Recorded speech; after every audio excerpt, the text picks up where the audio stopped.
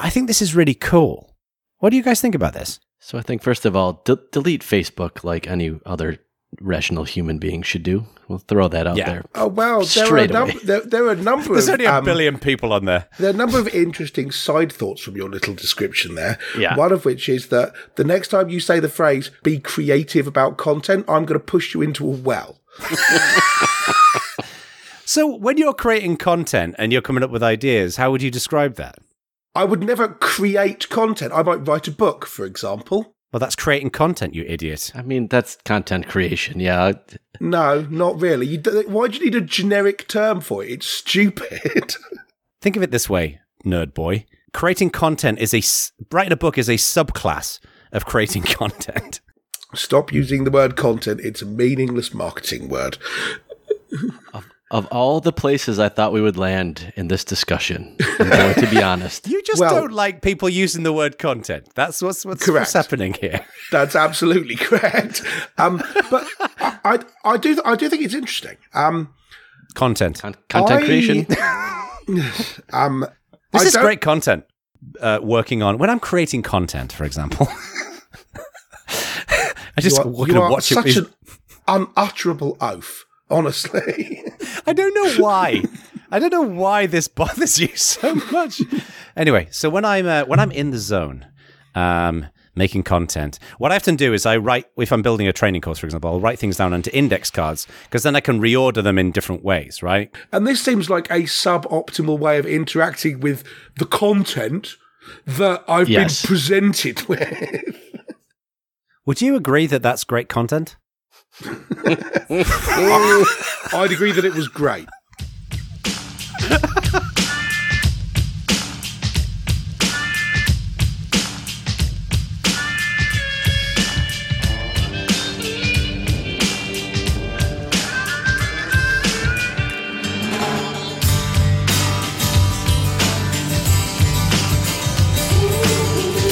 Hello, listeners, and welcome to Bad Voltage, Season 3, Episode 13, the lucky episode, I imagine. My name is Jeremy. I'm joined by Jonathan Edward James Bacon III and Stuart Langridge. Hooray! How's the third? How's everyone doing today? I need to have a word with my mum. He's the one, the only John O'Bacon. There is only one, hopefully.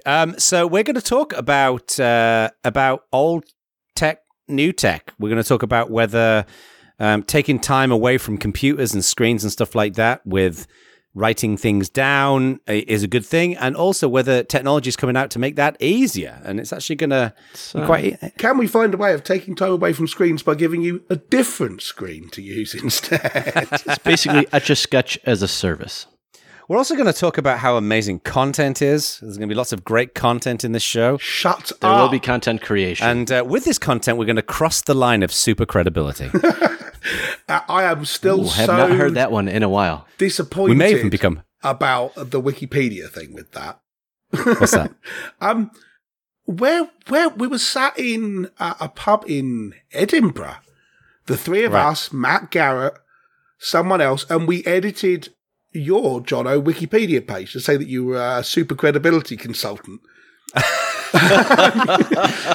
I forgot about this. And then someone noticed it and immediately reverted it, and we were all very sad about your it. massively transformational purpose is now known.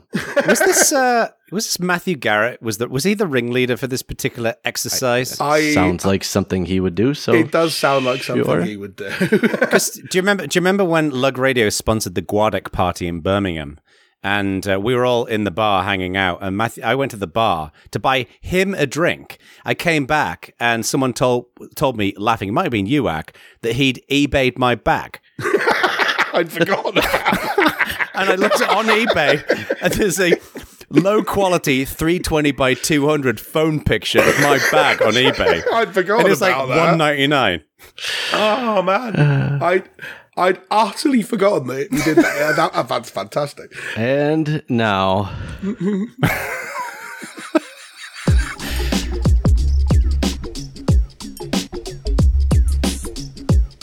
All right, so what have we got that's amusing, Mr. Langridge? Well, the first one, and I feel like this is one which deserves a comment from the connoisseur third of the show, Jeremy. Apparently, Yes. Taco Bell now make their own wine. I read about this yesterday. Legitimately don't know what to do with It this. says Taco Bell Canada said in a release the duo of jalapeno noir, which is the wine, and the new toasted cheesy chalupa is The word tantalizing is alarming. It's irresistible, apparently, and the rich taste and crunchy texture of the beloved toasty cheesy chalupa complements notes of wild strawberry, cherry, and beetroot in this silky limited edition red wine. Cannot make that up. Now, I'm slightly love disappointed to discover that this is only actually in Canada. But Jeremy, you live well close to Canada. I feel like some kind of cross-border COVID-defying trip to obtain a bottle I of this. do. I was going to say, unfortunately for me, it says this wine will not be sold in the United States, even though the same chalupa will roll out in November. But I feel like it is possible I will somehow covertly sneak into Canada, go to Taco Bell, get this wine, come back, and it will all have been worth it. Who's shocked, by the way, that the jalapeno noir fine red wine will not be sold in the United States, but the toasted cheesy chalupa will in fact be rolled out across the nation? I have two questions about the toasted cheesy chalupa. First of all, I don't know what a chalupa is. It's a small. It's like a small dog. The look on his face. So What actually is it? it's a taco. It's a different type Oh, of taco. right, okay, fine. And secondly, I don't understand how it's simultaneously a new product and beloved, which is how they described it. My favorite part about this was I learned Kellogg sold a boxed red wine called House Wine. You were supposed to pair it with Cheez-It snacks earlier this year. The product was in response to customer demand that often mixed the two. Oh my God! What? That's Wow. I read a thing, right? Apparently, wine and cheese don't actually go together. The 70s completely lied to us. You're not Really? actually supposed to, apparently, I thought it seemed like a big pitch given the existence of the country of France. But, Yeah. Apparently you're not supposed to have wine and cheese together. But, different piece of news, right? US Customs and Border Protection seized a bunch of counterfeit Apple AirPods that were being brought into the country, into Nevada. This is beautiful. This is beautiful. And tweeted about them and saying, yeah, these aren't Apple. Look how proud we are that we seized all these counterfeit AirPods. And it turns out, yeah, they're not AirPods, but they're completely legitimate OnePlus wireless earphones. They weren't even slightly intended to be a knockoff. No, my favorite part about this one is OnePlus simply replied on Twitter, "Hey, give those back." Really? So, whoever runs the OnePlus social media, kudos to you. Yeah, gold star for you. That's really very good. good. They are really good. You could imagine that poor Customs and Border Protection person being so excited to tell the boss about this amazing discovery, and then it gets revealed that no, this is just The thing that's odd is the front of the box in giant letters says OnePlus Buds. Yeah. right. I know, Yeah. I'm assuming that when the new iPhone comes out, they'll bust a big shipment of them for being knockoff Pixel 6s. Yeah, the first rule of counterfeiting is you've got to put the brand that you're trying to imitate on the box, right? Isn't that how it's supposed to work? I don't know. I'm not brilliant at this. I want to share something very quickly. Oh, Just it's go not for it. funny, but I just thought it was quite cool. That just jumped into my head. So we've talked about the PlayStation 5 recently, which is going to be coming out in November. You have talked about that, yes. There's been this ongoing war between Microsoft and PlayStation. What I read on Bloomberg yesterday that PlayStation is struggling to make enough of them because of COVID and getting the components for the PS5s. But they've made quite a few of these, and they're worried about how long it's going to take to ship them from China to the US. And I read yesterday that apparently they're renting 60 747 jets from Delta, and they're going to be shipping them over air freight.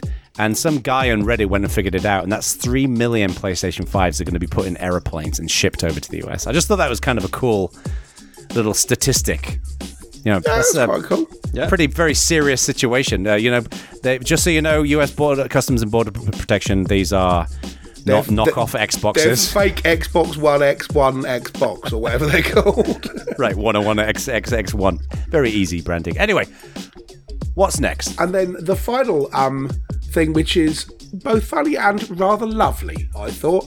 Have you seen this thing that Dave Grohl's doing with Nandy Bushell? Yes. This is great. So, for those of you who haven't seen it, Nandy Bushell is a 10-year-old girl from Ipswich in the UK. And she's a pretty good drummer. I mean... Yeah, she's great. Let's go over to our drumming correspondent, John O'Bacon. I think she's a good drummer. What do you think?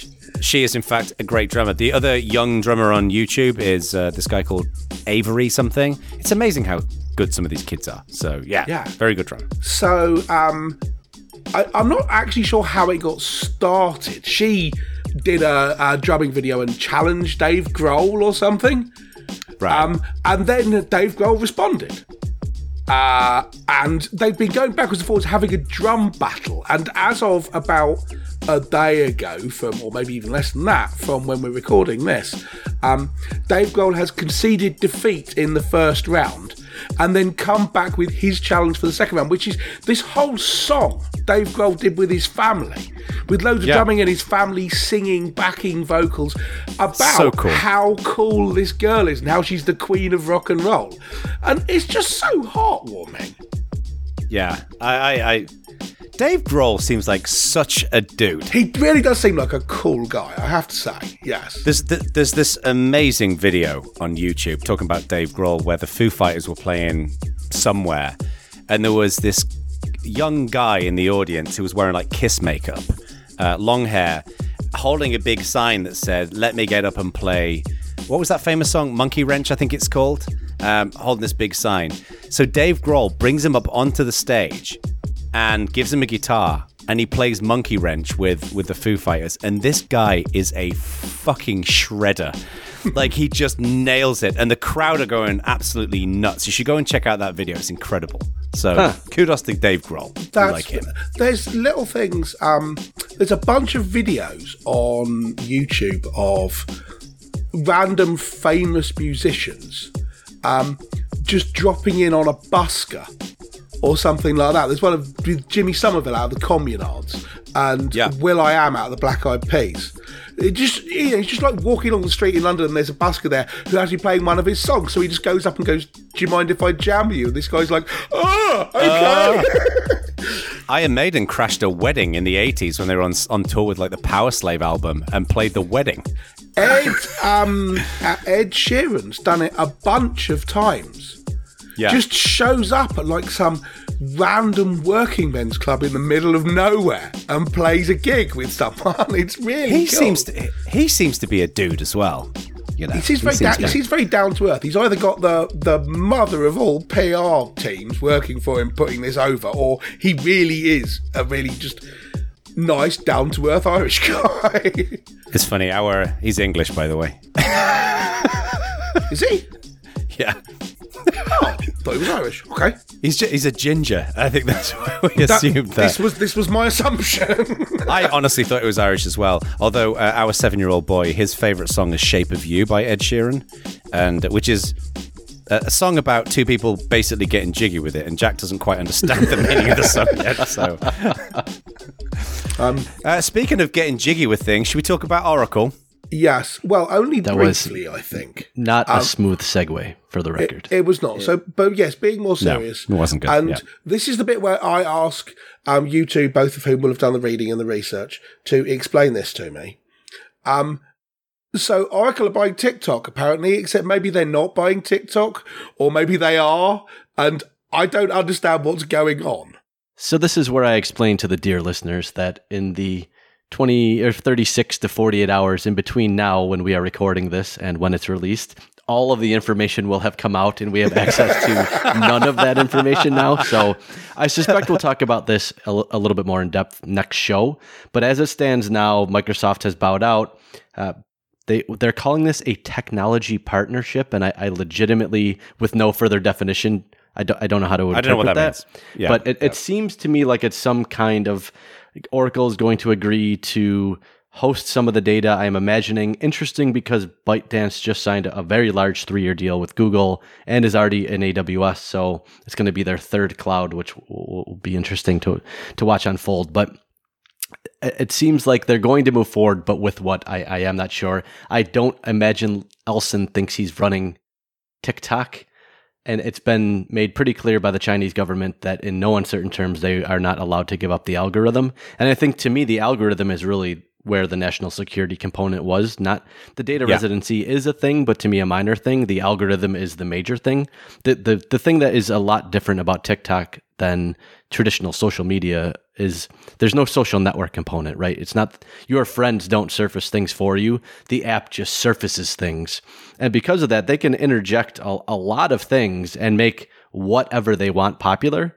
And given the misinformation that's going around these days, that's obviously a concern with an app that has the kind of download numbers and retention numbers that TikTok has. So the thing that we should have cared about was the algorithm, and it seems like that slid under unnoticed. So I'm very curious to find out what happens in the next, I don't know, week or so as the details come out. But I suspect this will be an interesting story that we want to discuss when we have a little bit more information.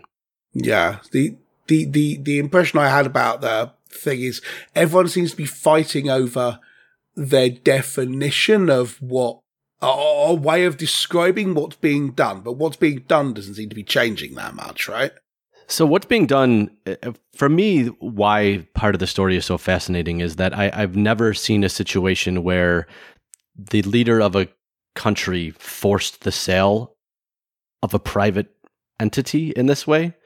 So the whole way that this played out, and then Microsoft coming out and saying that they would in some way remunerate the United States Treasury, which also doesn't make any sense and is unprecedented on top of it. Like the number of moving components here, and then having the Chinese government step in and say, well, they can't sell the algorithm, it's not for sale. It really shows how the fact that out of all the geopolitical things that could have turned into the hot button thing, the fact that it's TikTok to me is a little fascinating, and that both governments are so invested in this transaction. It means it's going to be details coming out of this, if not for weeks, months. So something we'll keep an eye on, and definitely something I'm personally interested in. So we'll, I'm sure, talk about it more as we get more. I suspect, once the stagger unwinds, this is a whole main topic. Yes, but I would imagine so. At the moment, no one has a clue, including all the people involved in it. I was going to say, I suspect when you say no one, you mean legitimately no one, including the people signing the paperwork. So it seems fascinating as well that, I mean, we'll find out what's going on, but the idea of some kind of technology partnership with TikTok when it comes to infrastructure seems eminently reasonable that Oracle will be interested in that. But if it turns out that Oracle are buying them for the purposes of they will own them like Microsoft would own them, and it's a consumer product that people can use, that is just mind-bogglingly obtuse to me. It's just like, why would that be the case? It's not going to be that. What I would guess is there'll be some agreement where maybe Oracle owns the developer accounts with Apple and Google, but not in China. But not having access to the algorithm, I don't know how they would actually sign the app. So there's still...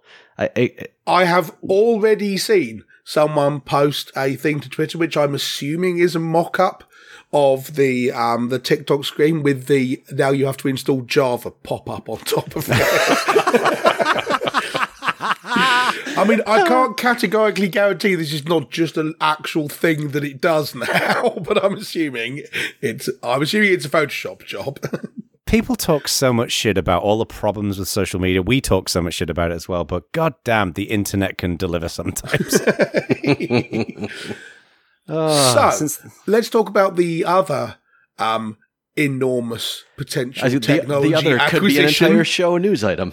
Yes, and this may become a news item in the future, depending on what happens. So, Nvidia are buying ARM. Yes. Thoughts? I've got a bunch, but go ahead. From my perspective, ARM's entire business model was predicated on making the ARM ecosystem as good as possible for as many entities as possible so that they could sell as many licenses as possible, right? So in that way, ARM's business model really enabled a diverse, thriving market of ARM devices. And that's, I think, for a lot of reasons why you see ARM chips proliferating so much. And I will grant that RISC-V is on their coattails, and there's a whole separate argument there. There's a whole section of this about RISC-V which is coming up. In the end, ARM's business objective pre-acquisition was to create and empower as many direct competitors to NVIDIA as possible. Right? There's no other way to put that. So that neutrality under NVIDIA's ownership, I don't know how they maintain that. They're claiming that they're going to, but now NVIDIA has early access to ARM designs. They can modify the ARM ISA in any way they want. They're now a supplier for their direct competitors, and that's not necessarily a bad thing. Samsung set a great precedent here. I could say they're the number one Android phone manufacturer, and also give the displays to Apple for the iPhone. So, and I think Samsung has a rich history of that kind of enablement.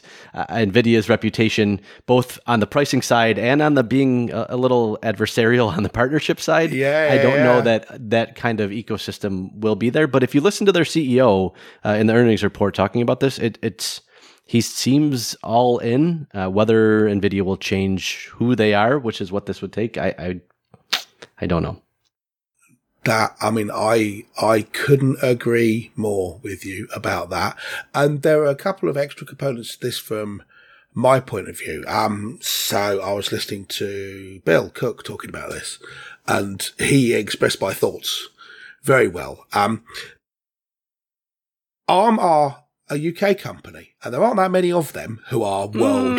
You see, you're going to go. No, they're not, and I don't care about your opinion. They were owned by SoftBank. UK company in Cambridge, blah, blah, blah, right? Yeah, but the heart and soul of ARM is definitely Cambridge. There's no doubt about that. And NVIDIA have said, no, we're not going to change that. We're not going to move all the operations to the US. And here's the thing, much like you, Jeremy, on the, no, we're going to continue to enable our competitors. When they say, it's all going to remain, the heart and soul of it's in Cambridge and we're not going to fiddle with that. I'm like, okay, but here's the thing. I don't believe you. And I just don't.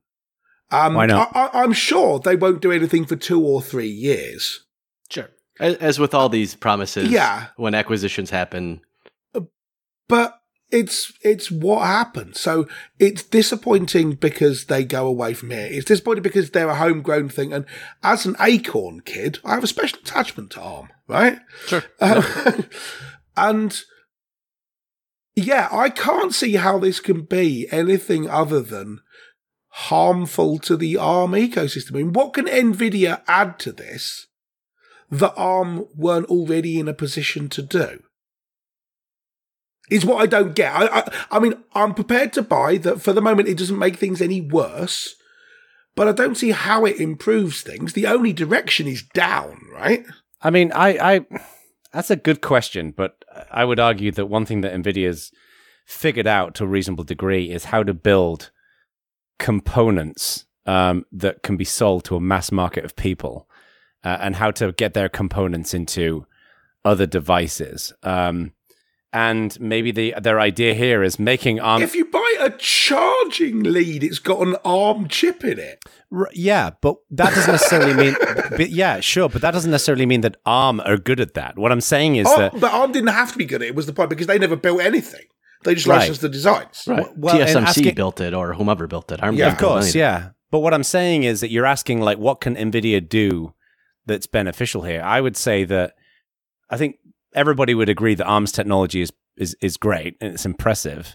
And NVIDIA have done great things elsewhere. And it seems like, that, at least from what I've been reading, the main goal here is going to be around AI. I don't know. I don't know enough about either to have a really, frankly, a warranted view on this, but I just think they're two good companies operating in close but different areas. And I can imagine them actually generating some really pretty interesting shit out of this. I think the thing that's going to worry people and would worry me from making the acquisition fruitful, or however you want to word it, perspective, is their business models are not aligned in any way. Yeah, so that's true. If you're Yeah, someone for in sure. finance, you would say there's not a lot of synergy here. So Oh, God. I don't know. It's another trigger word for Ek. The CEO, that's why I said it. If you listen to the CEO talk, he's almost acting like it's a reverse merger and that suddenly NVIDIA is going to take on the DNA that ARM built, and I don't see that happening, to be honest. One thing that fascinated me is if you look at when SoftBank bought ARM, NVIDIA, which was not long ago, it was 2016. Yep. NVIDIA market cap was about $34-ish billion, depending on if you go when it was announced or when it closed, et cetera. But in the mid-30s, they're worth $300 billion now. So the fact that they paid for this in stock is and astounding. ARM just got bought for only $4 billion more than they were bought for at that point. So Yes, NVIDIA the return was have less than gone up 5% way for SoftBank. Yeah. Yeah, NVIDIA have So gone up it's- way more. Hang on, Jeremy. Let me be sure I heard that right. You're saying that Nvidia was worth about $30 billion in 2016. Is that right? And now they're worth $300 billion. Is that what you said? If you include the massive bump that they got after announcing this, yes. Wow, that's fucking incredible. Yeah. It's unbelievable. Yeah, One's a Jesus. big deal. And Yeah, ARM have done nothing like that. I mean, I'm sure there are a bunch of reasons why NVIDIA can see that this is good for NVIDIA. I just don't think it's going to be good for ARM. But what I think's interesting is the small groundswell about RISC-V chips has been there for a while. People be talking about SH and all that kind of thing, super. But yeah, RISC-V seems to be the thing, which could be the new ARM. But there's always been this slight sense of, this is all great, but why would anyone ever care about this? In order for this to happen, it's not like you're going to topple ARM by being better. The ARM people are going to have to just shoot themselves in the foot so that there's a place to be taken. And I wonder whether this is precisely that thing.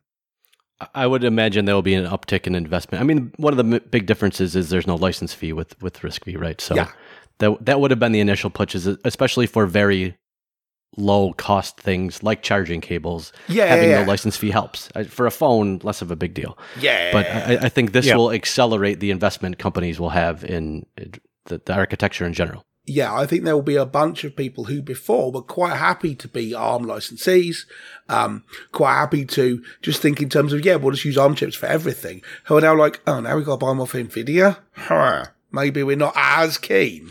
And the thing about ARM is that they were willing to do a couple of different areas where they had their regular processor designs that you could just buy, and then they worked, Apple could take it and do the Bionic thing and make it one of the best chips around. I'm skeptical that NVIDIA is going to want to do that second thing, right? When you buy an NVIDIA chip, you buy Tegra. You don't get a lot of options, where ARM was all about options and modifiability. And then, Global Foundry will build you whatever you want from there. It won't matter. So it was that modularized ecosystem that I think was what made ARM.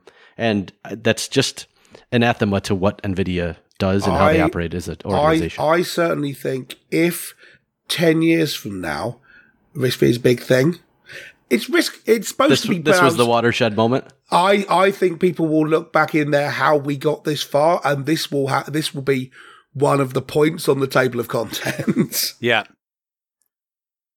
It's going. I mean, none of this is going to shake out for years. Years. NVIDIA aren't going to start doing the things we're worried they might do for 2 or 3 years at least. That's going to take a while to filter into the market, so on and so forth. So maybe it's nothing. But I just feel like I wish this hadn't happened. But I mean, why? Like let's because he's an acorn. He is a self-described acorn kid. Right, I get that, but to me, that's an emotional response to a situation as opposed to a logical evaluation of the situation. Yeah, but here's the things, right? Emotional responses are okay. They're allowed. I'm not saying it's not okay, but you know what is wrong? The problem with emotional responses many times is they're flawed. So I'm not saying that there's not a. I'm not saying that there's not. No, you shouldn't be. I mean, we all emotionally respond to everything, right? But I just don't think a company is going to go and spend $40 billion on ARM, and then the thing that makes ARM so. One of the reasons why ARM has been so successful is because of that licensing piece, that modularity piece. I just think, I mean, NVIDIA are a lot of things, but we're assuming that NVIDIA are never going to change. And I think companies do. Often companies will buy other companies so they can have a bit of a sea change to occur. Now, I'm not saying it's not going to reflect poorly ultimately on ARM, but it may reflect really well on ARM. It may mean that ARM are going to be able to do things that they were never able to do before because they've got this big machine behind them. Serious question. I'm not disagreeing with you. Can you give an example of one company who's bought another with the intention of that prompting a sea change where it's successfully happened? I can name a couple where they're trying to do that. IBM buying Red Hat, Microsoft buying GitHub, but we're still in the early stages. That transformation hasn't occurred. They're hoping that it occurs, and maybe NVIDIA are doing the same thing with ARM here. Do you know of an example where they did that and it worked? There may be one. I'm not saying there isn't one. I can't think of one. I'd say Sun buying MySQL. Oof, I would not agree with that. So I would say Apple buying Next. Apple buying Next, good example. Do you think when Apple bought Next, what they bought was Next culture, or do you think they just bought Steve Jobs? Bit of both. A bit of both. Yeah. And the Steve Jobs that came back was not the Steve Jobs that left, so I don't even know that they knew what they were buying. No, agreed. Those are reasonable examples. I'll go for those. And I know that they're ongoing, but I think Microsoft buying GitHub is a brilliant example of this happening. Totally. So I think, look, NVIDIA, given, I don't know a huge amount about what they've been doing, but they have had an amazing amount of success, obviously, in the last 2 or 3 years. They're doing something right. They're understanding the markets they want to get into, and they're doing it well. I just think that it's easy for us to say they're just a big company, they're going to fuck it all up, but it doesn't necessarily have to be that way. We'll see what happens. I think people are fair to be suspicious. I think people are fair to have their suspicious thoughts about it. Yeah, I think that's exactly the point. If you are to say, but they're a big company, they'll fuck it up, and someone goes, well, why do you think that? You go, well, how long do you want to wait for me to reel off examples of this happening? Right. But I agree with you completely. I mean, maybe we should give them the benefit of the doubt, and it'd be interesting to see, because I tend to think of ARM as being quite an open company and NVIDIA as not being quite an open company. But I don't know how much of that's actually true. Right. So it'd be interesting to see how they blend together. It'd be interesting to see whether the risk-free stuff, ends up becoming the next big thing. Well, and the other thing as well, I'd say is it's just as a general way of, I think, in which we all look at the world, it's easy for us, for example, to say, look at all these companies who fucked up, and we can reel off, like the three of us could reel off loads of them, of areas in which people have fucked up. But I think people often remember the newsworthy fuck-ups, but the really good stuff that's happening doesn't get news, in the same way that people have said this about the news a lot, right? You always hear about the murders and the rapes and the terrorist attacks and whatever else, but you don't hear the thousands of good, kind stories that are happening every day because it's not newsworthy. So just because we hear the fuck-ups with some of these companies doesn't necessarily mean they're not doing a lot of good stuff. We just maybe haven't heard of it. So we'll have to see what happens. I mean... Yeah, well... Time will tell. We'll revisit this in a couple of years when they fucked it up. Charging cable I buy has a different chip. You can look forward to season 5, episode 80, where we cover the retrospective on this one. Yeah, we'll talk about this and we'll review the Remarkable 2 tablet.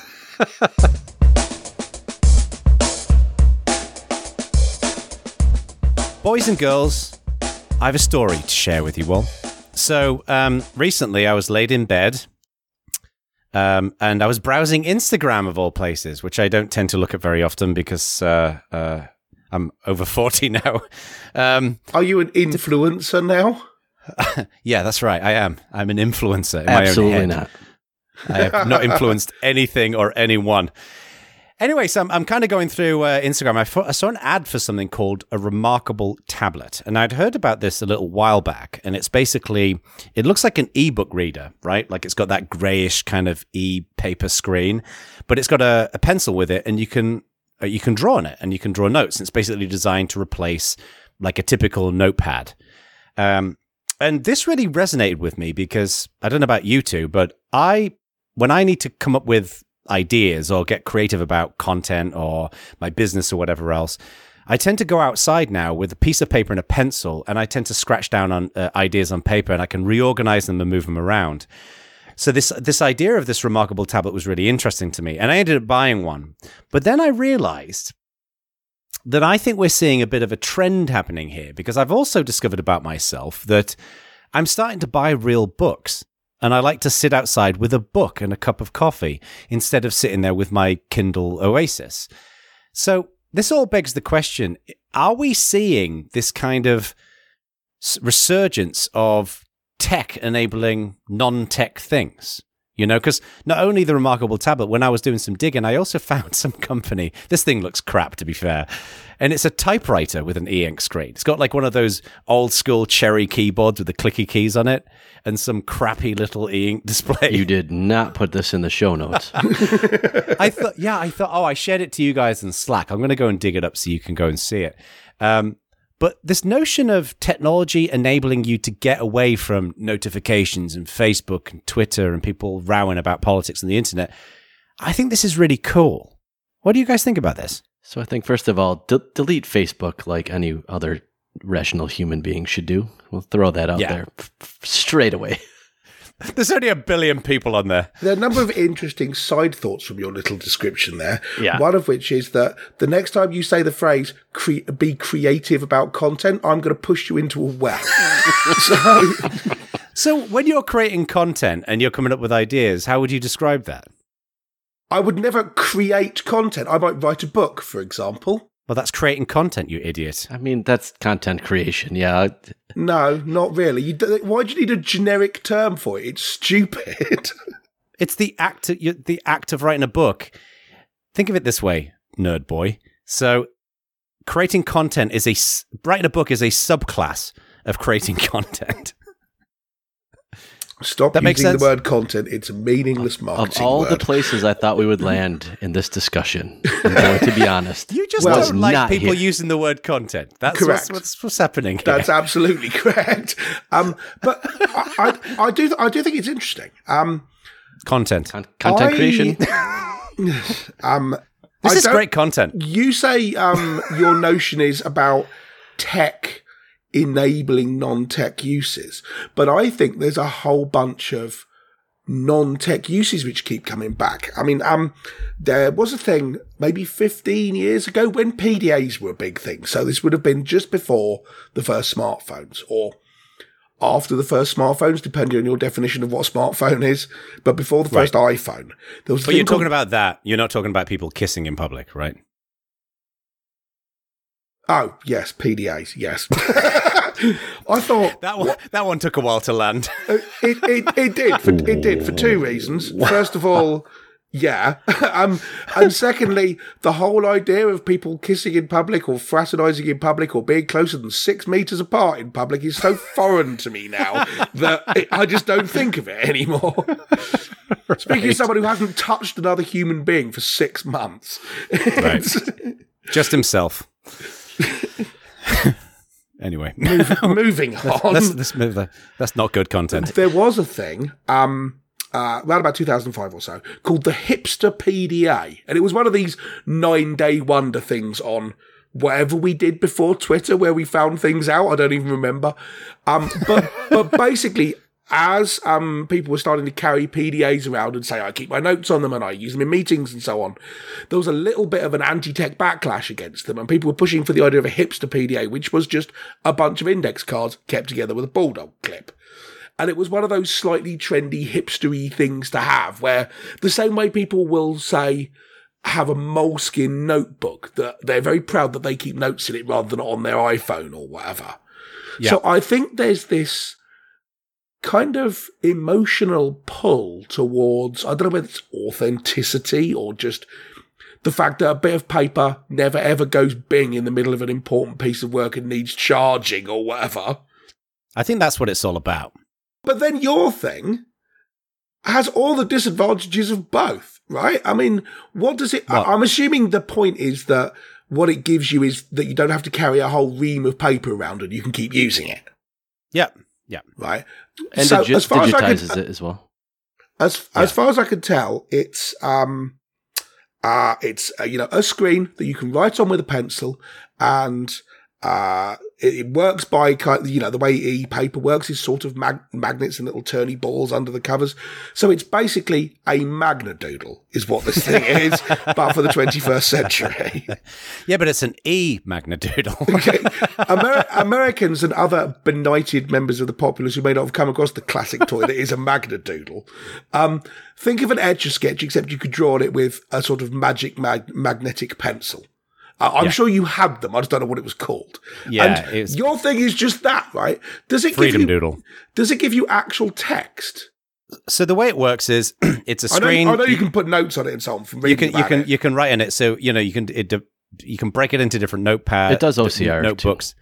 It'll convert your scribblings into. Is the OCR any good? Is my question. So I know it claims to do it. So I've pre-ordered mine, and mine doesn't arrive until November. But the first batch of these has started shipping, and from everything that I've seen on extensive review videos on YouTube, that the OCR is actually pretty good. I should be impressed if it can read your illiterate chicken scratch that is handwritten. I can't read it, let alone a Python script. I can't read it. So the Python script. Oh, and also this thing runs Linux, and what's quite cool is that people have been building like their own new features into this remarkable. Apparently, it's very, very hackable. Which is kind of cool. So I will say, when you described this initially, I thought to myself, that sounds dumb. And then I looked at the website, and it actually is quite nice. Like I'm curious what you think of yours with the eye on potentially after that getting one. So kudos there, because I am a little surprised. What's what everybody's complained about with this thing, without turning it all into the Remarkable 2, is that it's not good for reading books on, because I think a lot of people want to use it as an ebook reader as well as something to write on. But they'll fix that in the software update. But apparently, one of the things I like about it is, for example, when I'm when I'm creating content, for example, I just want to watch such an unutterable oath. Honestly, I don't know why. I don't know why this bothers you so much. Anyway, so when I'm in the zone, making content, what I often do is I write, if I'm building a training course, for example, I'll write things down onto index cards, because then I can reorder them in different ways, right? And that's PDA one of the things territory. I like. Yep, carry on. Right, exactly. And what I like about this Remarkable 2 is that, for example, I'd be able to write down some stuff on a card, and then you can select it and you can move it to a different notebook or a different part of the screen, or you can reorder things. So it goes a little bit beyond, obviously, what you can do with paper and a pen. By the way, I shared in our Slack channel that typewriter is called the FreeWrite. I want you both now, this thing looks listeners, terrible. do this as well. Go to getfreewrite.com, and I want us all to experience this reaction together. I looked at this. Getfreewrite.com. I will do it again for the purposes of the lols. of the lols, but I looked at it when you sent the link. And I'm just waiting. Yeah, just waiting for Jeremy's. So this is the opposite of the Remarkable 2. I look at this and think, I cannot believe anyone bought this. It's so ugly as well. I mean, I'll tell you what it is, based on all these new things being versions of toys I had as a kid. It's a speak and spell. It looks like a speak and spell. It does. Except it's $700. Yeah. Oh, I hadn't seen how much money it was. $6.99. Quantities are limited. Only 150 of these beautiful freeware exist in the world. Make sure you capture yours today. Oh, God. Now that is annoying. Yeah. What's amazing to me is when you look at this thing, have you seen those? There's got a giant switch for the Wi-Fi to turn it off and on, which is kind of interesting. And then that folder switch, A, B, or C. Yep. 3 folders. It is just, what nincompoop came up with this idea? I know, it's a terrible, terrible, terrible device. But yes, anyway, they'll send us one now for a review, and then we'll review it in like 2028. So, so yes, I get your point. I think, I don't think that this is a new thing. So one of the things that we were talking about, one of the things this made me think about is this a trend? Is this something which is more common, or is it always there? To me, this feels like the idea of the backlash against technology, and you should be writing things down on nice paper with a nice pen and things like that, seems to come up like every 2 or 3 years, to the point where I don't think it's a recurring trend. I think it just never goes away. It's there in the background the whole time. There's always a grumbling in the background, isn't there? And then it becomes a crescent of grumbling. So a crescendo, I think, rather than a crescent. But yeah, that's a good point. Crescendo is the right word. There's that, and there's also, I think people are a little bit burned out on technology now, which probably is accelerating that. Yeah. Yeah, no, I can believe that. I mean, do you remember when there was things like there was a little fad for distraction mode in editors, or non-distraction mode in editors, however you want it, where you had a simple stripped-out text editor which went full screen. And the pitch was then you're being sealed away from all the things clamouring for your attention, so you can just sit down and write. And again, those things are still around. Some people still use them. They still like them. But they had a little fillip of attention 3 or 4 years ago. So I talked to my daughter about this because I thought it'd be interesting to see whether this was a generational thing. Because how old is she? She's 20. She's 20, right. So some of this felt like, to me, maybe it was us harking back to our youth a bit, because we're the only generation that's ever existed which straddled the division between no technology and technology, I think. Yeah, I think that was the generation before us. Not tech rather than no tech, but no one had used a computer on a regular basis until us. We remember a time before it, and now we exist after it. The generation after us haven't known a world without a computer on every desktop, like Bill Gates claimed for. And the generation before us still don't have one. But yeah, anyway. Yeah, the point was, I wonder whether this was our generation getting to the point where now we can make products and sell them to people, and yearning for the simplicity of our youth before social media and the internet came to destroy us. So I talked to Neve, my daughter, and as far as I can tell, no, it isn't. her lot are basically the same. If you want to take a long series of notes about things, they'll use pen and paper, because it's more comfortable to do. It's easier to sort of draw little lines and circles, joining things up and so on. If you're keeping a to-do list, they'll do it on the phone, but there's no long typing there. And I think that's roughly the same as us, I believe. That, I mean, if I need to plan something out or sketch something out or make some quick notes, I'll do it on the notebook, which is next to my desk. If I'm doing something where I know I want to keep it, or it's going to eventually become a document, I'll probably do it in a text editor, because then I don't have to transcribe it. From what I can tell, people her age and younger, say 15 to 20-ish, are more anti-technology than people our age, not less. Yeah, if anything, yeah. But really, having grown up steeped in technology from the very beginning, I think they realize the dangers and the downsides a little. I think we're the generation, and I said this in a previous show, we're a little Pollyannish about tech, in my opinion. Yeah. And I don't know that younger generations will be so Pollyannish. I am, however, aware that I may be dealing with a biased sample here, because if I look at all the people in my generation, my sample size of one, I'm willing to make certainties. No. I mean, the Bad Voltage polling department is not exactly experienced in this one. I have a large sample Stop there. set. Oh. The problem is, how many people do you know who aren't involved with technology? And the answer is not as many as people I know who are involved in technology. Yes, sure. And I feel like my life would be different if I were a guy fixing a roof, for example. Might be sadder, but it would be. What's kind of interesting about that is that for me, you mentioned about Neve preferring to use paper and a pen if it's like a longer piece of writing, because she probably doesn't want to type into her phone or whatever. For me, I actually really don't like writing a lot of content with a pen. I just find it annoying.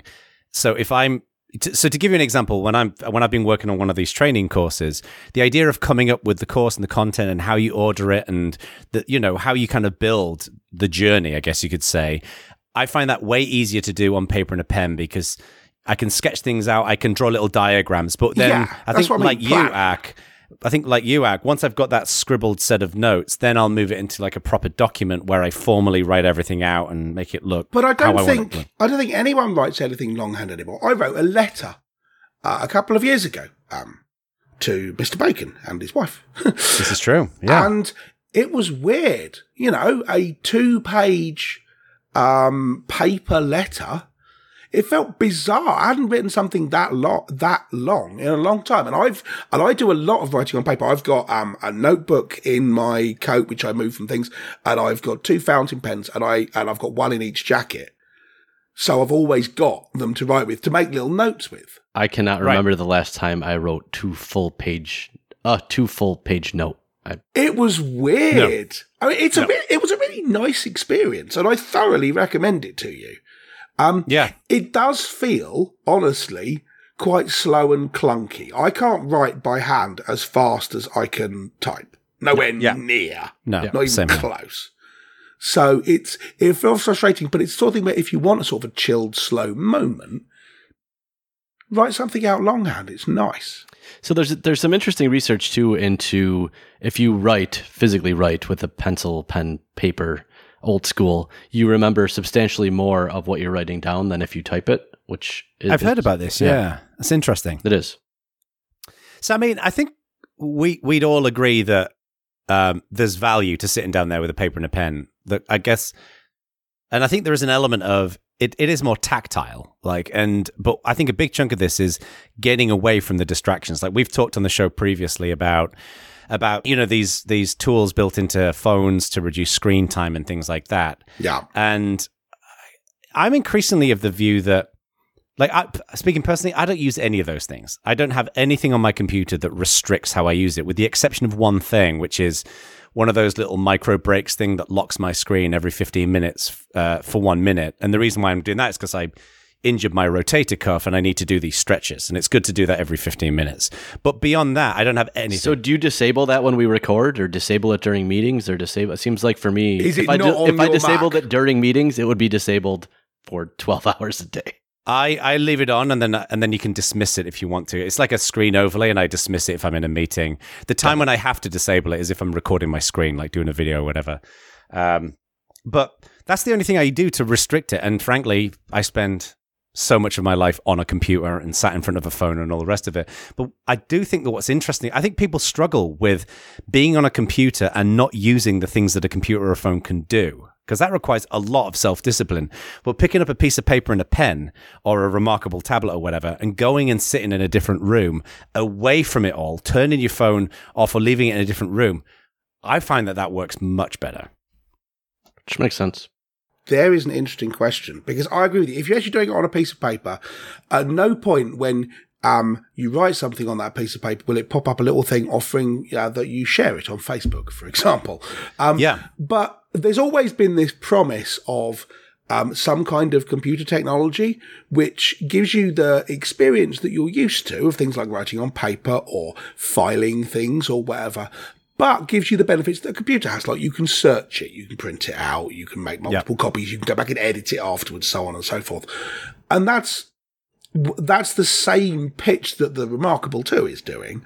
What I will be interested to see is whether the Remarkable 2 or possibly the Remarkable 3 starts growing all of this crappy, now share this, now invite your friends to collaborate or something. Exactly. And once they start saying, this is going back to the last show about companies wanting an ongoing revenue stream rather than the idea that they sell you a thing, they keep your money, and then nothing else happens.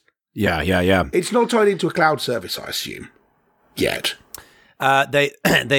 They either do have it or they're building a way to sync your notes to their thing. I'm sure that, but it doesn't require it, is the point. No, not as far as I'm aware. Wow, I think you're right. Like what I think is fascinating here about that topic is you take, as we talked about a couple of shows ago, or maybe the last one, I can't remember, where everything is moving over to these SaaS services, right? Yeah.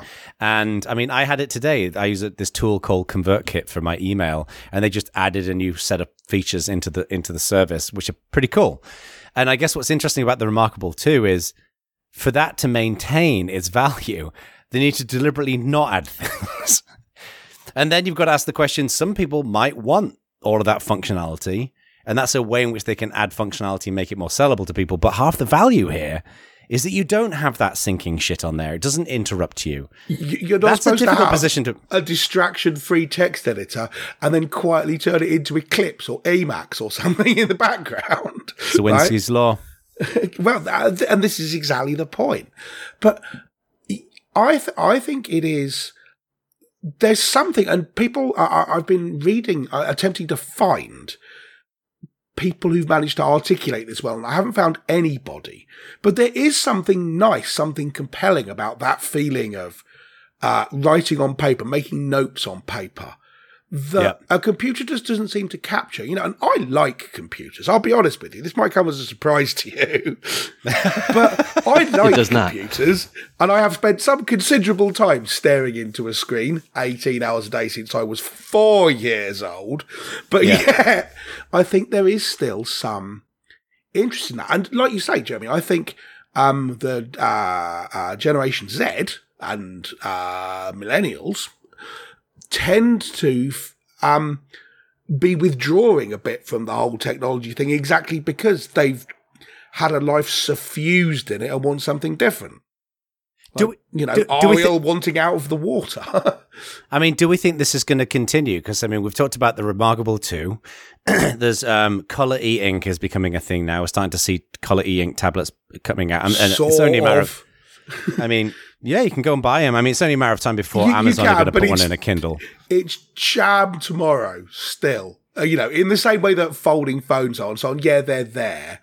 You can buy them today. You can. No, you can buy them today. But have you seen anyone using them? But that doesn't mean that they're not available. It just means that people, I don't know, haven't got them. I don't know anyone with a Lamborghini. It doesn't mean they don't exist in the world. First of all, I don't believe you. Secondly, actually, I know one guy. You met him. I know I've met him. That's why I said I don't believe you. I forgot. Well, we don't know he's got a Lamborghini. He's got like 20 sports cars. He's probably going to have a Lambo in there. I'm prepared to bet he's got half a dozen Lamborghinis, that bloke. But yeah, I mean, yes, you can go out and buy them, but I kind of expected that Colour ink would take the world by storm and there'd be no black and white ink. In the same way that 15 minutes after Cali tellies came out, there weren't that many black and white tellies. And that has emphatically not been the case. Well, it's still pretty new, to be fair. Yes. But people have been buying these tablet screen protectors for like iPads that way when you use the Apple Pencil, it feels more like paper instead of writing on a glass screen. Do we think that we're going to see more of this? Because the books thing is interesting to me, because there is something about, like, the reason why I've been buying books recently is I realized recently that I start a book and I'll read through it, and if it doesn't capture my interest within the first third of the book, I'll probably never read the rest of it. And then I realized this is stupid, especially for not so much fiction, but I don't read fiction, but more for business books or how-to books, something like that, where you can pick up a physical book and you can flick through it and go and find a bit that looks interesting. Maybe a diagram catches your eye or something like that. You can't do that easily on a Kindle. You can't flick through a Kindle. You can't browse. You can't flick through pages on a Kindle like you can with a real book. And I wonder whether we're going to start seeing more of that as well. I think there's always going to be a kind of uneasy tension between them because they both bring things to the party, you know? Yes, I find it immensely useful. Just there's a whole bunch of, what do security people call it? Side channels. When you're reading a physical book, you have a sense of where you are in the book, how long there is to go in the book. And no matter how much the Kindle people would say, but there's a progress bar at the bottom. It's not the same. You take that sort of information in from a book without being consciously aware of it. Whereas with a Kindle, you've got to go looking for it. Like you say, flicking through a Kindle to see if there's anything interesting is really, really difficult. The flip side is, if I want to know where a thing is in a book and I can't remember, searching on a Kindle, super easy. Yeah. Looking through a paper book by hand, massive pain in the behind. Having had to do it. I'm sitting here next to a bookshelf. So I read all the books on it, you know, so I read paper books a lot. And every now and again I'll think of something And even if I know roughly where it is in the book, sometimes I can jump pretty quickly to it. But sometimes if I can't find it, then finding it is hell on legs. What I end up doing is picking a sentence from the book, Googling that sentence in quotes, at which point I find some dodgy knockoff Russian website with the plain text of a book I own and have in my hand, and then search that for the text that I want, right? And this seems like a suboptimal way of interacting with the content that I've been presented with. There's a lot of dodgy Russian book websites. I have a Google alert set up for people powered. And really? And it's like almost every Google alert that I get is some dodgy Russian forum with people who've ripped off my book and they're sharing it with other people. It's like it's all publicity, right? I guess. I mean, this is one of those things where it is, but I suspect you probably ought to say that out loud, otherwise you get a phone call from HarperCollins or whatever going, dude, stop saying things like that. We don't care what Cory Doctorow says. Yeah, well, we'll see what happens. So, any other thoughts on this before we wrap this delicious show up? I'm going to quote Rupert Childs from Buffy the Vampire Slayer. Okay.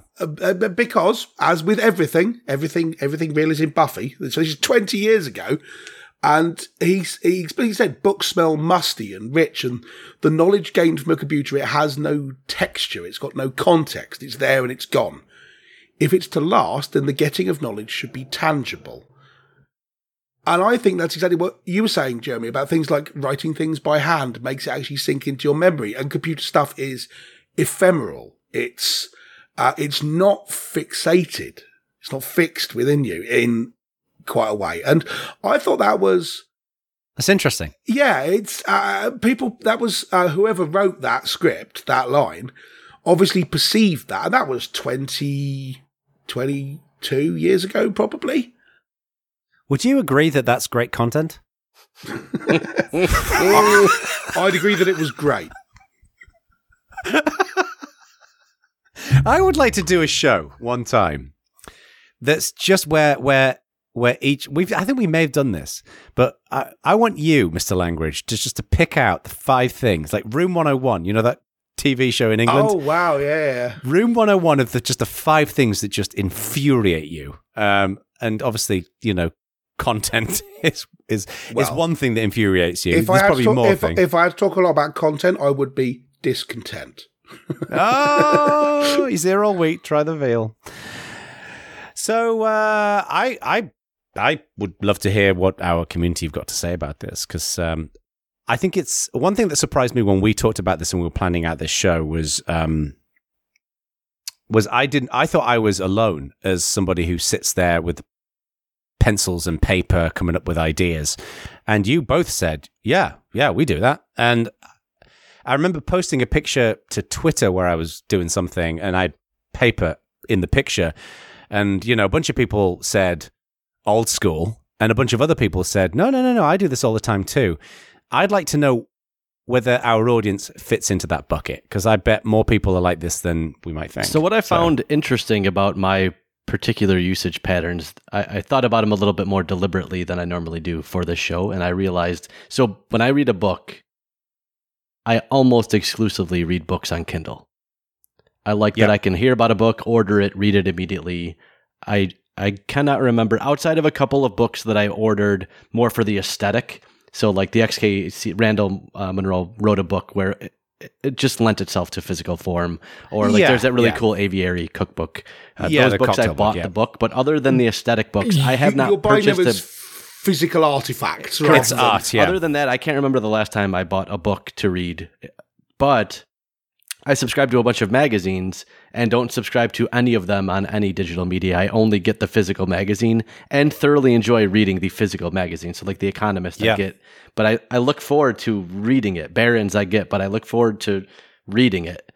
So I don't know why there's such a disconnect between books and not books mentally for me, but it's a very bright line, stark difference that I didn't fully appreciate until I thought about this show.